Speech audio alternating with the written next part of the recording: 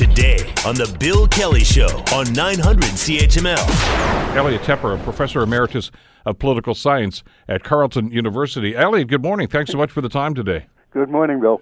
This is the weird, just about everything we talk about here when it comes to Trump and the ramifications is weird. But this is not really something that I think surprises anybody. I think, Sessions was on thin ice right from the get-go, wasn't he? The post-election cleaning of house and changing of the guard and so forth was anticipated. And by the way, watch for whatever happens tomorrow, because the changes aren't likely to stop, and Trump is a master at diversion and changing the subject. So I suspect he's not happy with what you and I are talking about and everybody else, so he may give us all something else to talk about tomorrow.